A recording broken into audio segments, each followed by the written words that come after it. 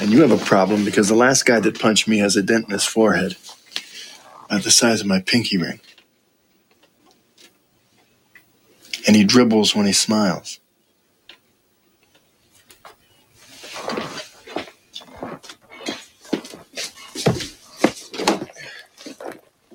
Grab your stuff. Listen one last time. I'm not going anywhere with you!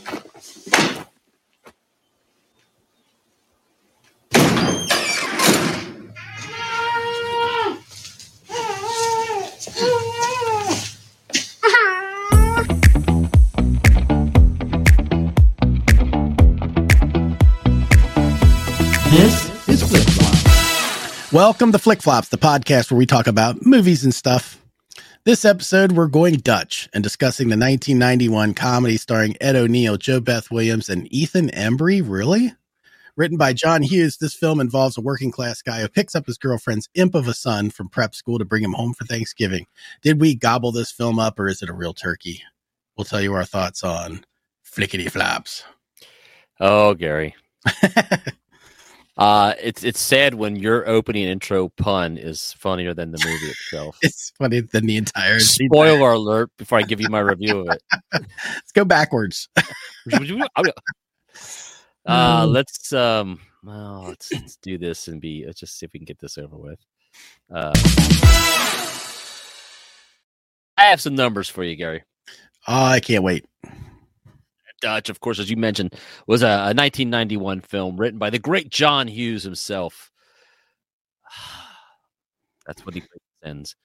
Budget for this thing. Well, hold on. Rotten Tomatoes. I'm sorry. We had this thing sitting at 17 with the critics and 6 with the audience. One is being awfully generous. I missed that. It sounded like the audio cut out. 17 with the critics. 63 with the audience, and I said one of those is being awfully generous with their review or critics response, and I'm going to say it was the audience. 17 was, I'll say, fair. The budget for this thing was $17 million. Wow. Luckily, the box office made it back. Made back only $4.6 million. Written by the great John Hughes, as we said earlier. John Hughes is a freaking legend for the teenage 80s kids. Directed by a gentleman named Peter Feynman. Let's move on to our reviews and the ratings, and then we can discuss. Okay. So, Gary, I'm going to give this... let me find my number here. He's coming hot out of the gate. Here it comes. Oh, yeah. Better get mine going. Interesting. Okay. I give it 3. What say you, Gary? Let me just check. I have to consult my notes.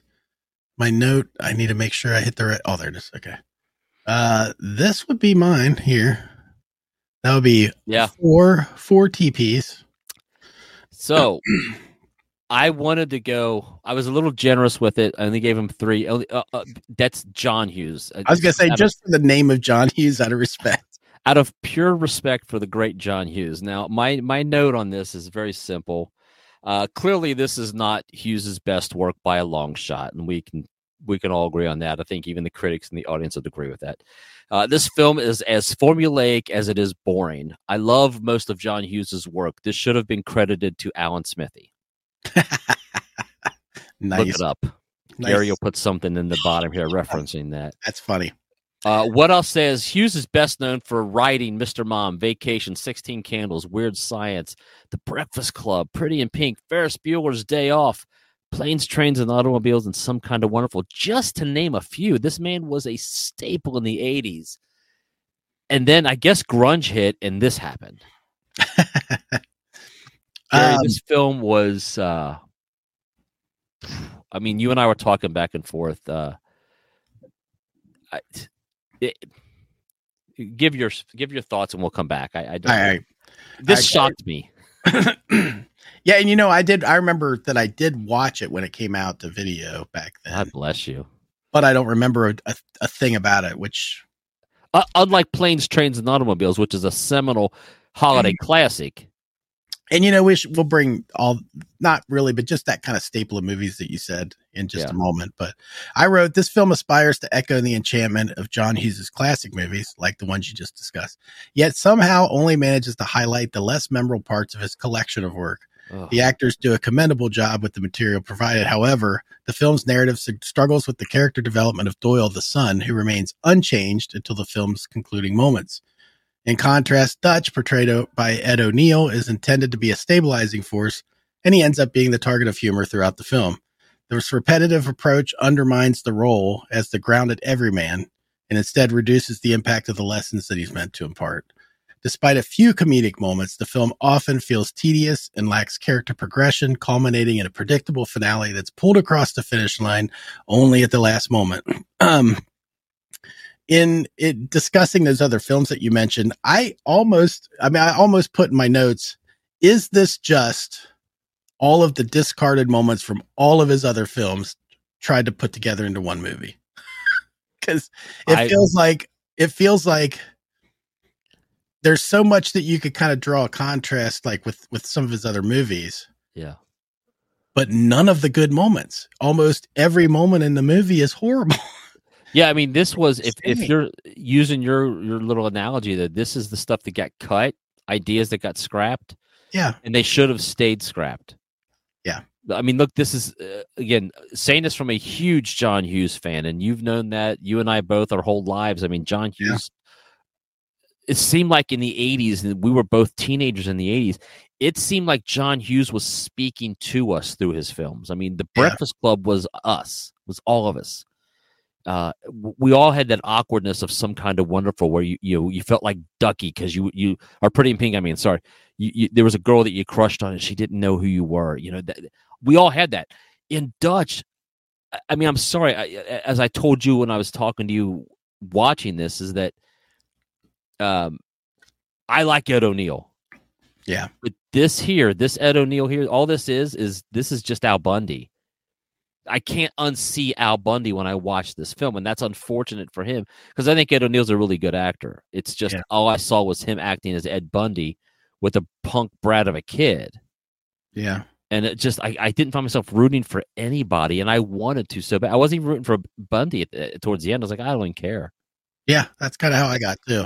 I just don't care. Well, he's the butt of the joke the entire time. You keep wanting this little brat kid has to have this comeuppance that never really happens because every time Dutch, who is Ed O'Neill's character, tries to, try to teach this kid some sort of lesson, he always ends up becoming the butt of the joke. And to me, there's just, you've got an inept character and a little asshole. And yes, you need to root on. I didn't want either one of them to be successful. I was like, this is just not working for me. Yeah. So I hate to say that. I'm so sorry because now we can go through John Hughes' entire catalog. He's got his share of misses, but his home runs are freaking home runs. When he makes a great movie, it's like Babe Ruth pointing to the outfield, then hitting the ball. Like I'm going to show you how great I can make a movie, and he does. He's a legend for a reason. This here is not. Like I said, just refer to Alan Smithy, and you'll see what I'm saying about this film. Yeah. Well, I think all they had to hang their hat on with this movie for marketing purposes was probably this is a John Hughes written film. Yes. And but even that didn't save it. So. It was like it felt like another bite of the apple of Planes and Trains, and it just Listen, that film was really darn near a perfect holiday film. Right. This just leave it alone. But I mean, we're not the Hollywood types. We're not the people that greenlight stuff. So clearly they don't. And I'm sure they probably thought it was going to be a major hit.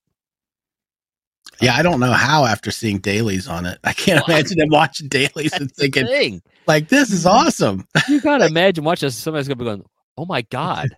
Like, this is garbage. Maybe it was because they were just still snorting mounds of cocaine before they signed Maybe. it. I will say this. I've seen that poster before of the one that's behind me. I've seen both of them, but I've seen the one behind me before.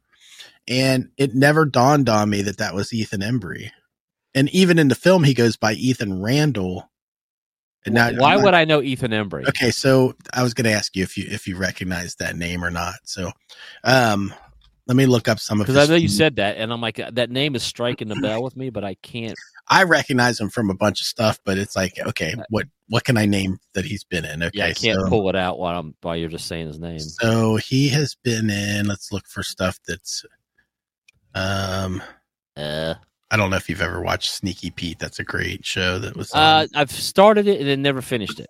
He was in a movie Timeline. He was in Still Looking, Sweet Home Alabama. Okay. There was that TV series Freaky Links. Don't expect you to remember that. Disturbing Behavior.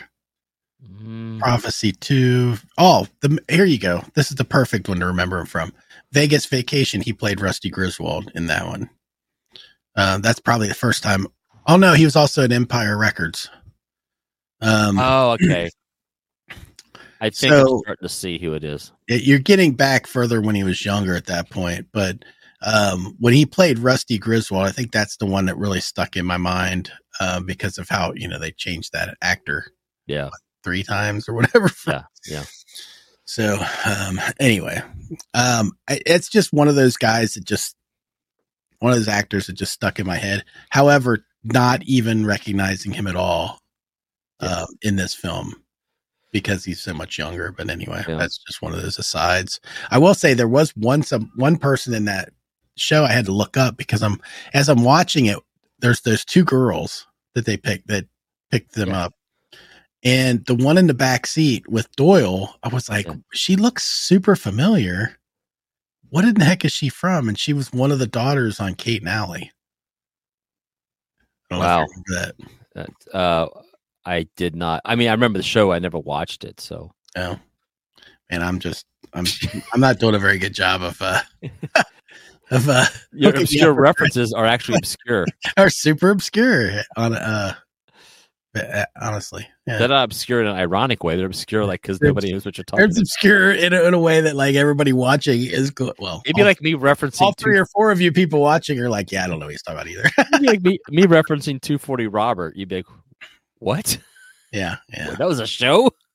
Yeah. We're still skeptical of that, but I'm just kidding. I'm sure if I watched 240 Robert now, it'd be horrible, but as far as any other notes on this movie, I mean, I think we've pretty much said it all. I got nothing. I mean, we can go ahead and just wrap this one up. I've got nothing on this. It was I think my 3 poops was being generous. I do too. I feel like I didn't want to give it a full 5 personally because of the John Hughes thing.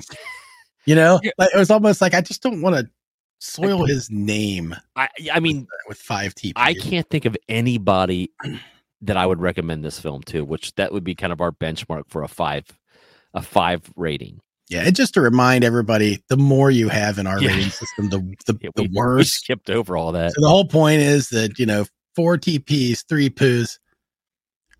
Think of it as in reverse, giving it 2 stars, or in my case, a 1 star out of 5.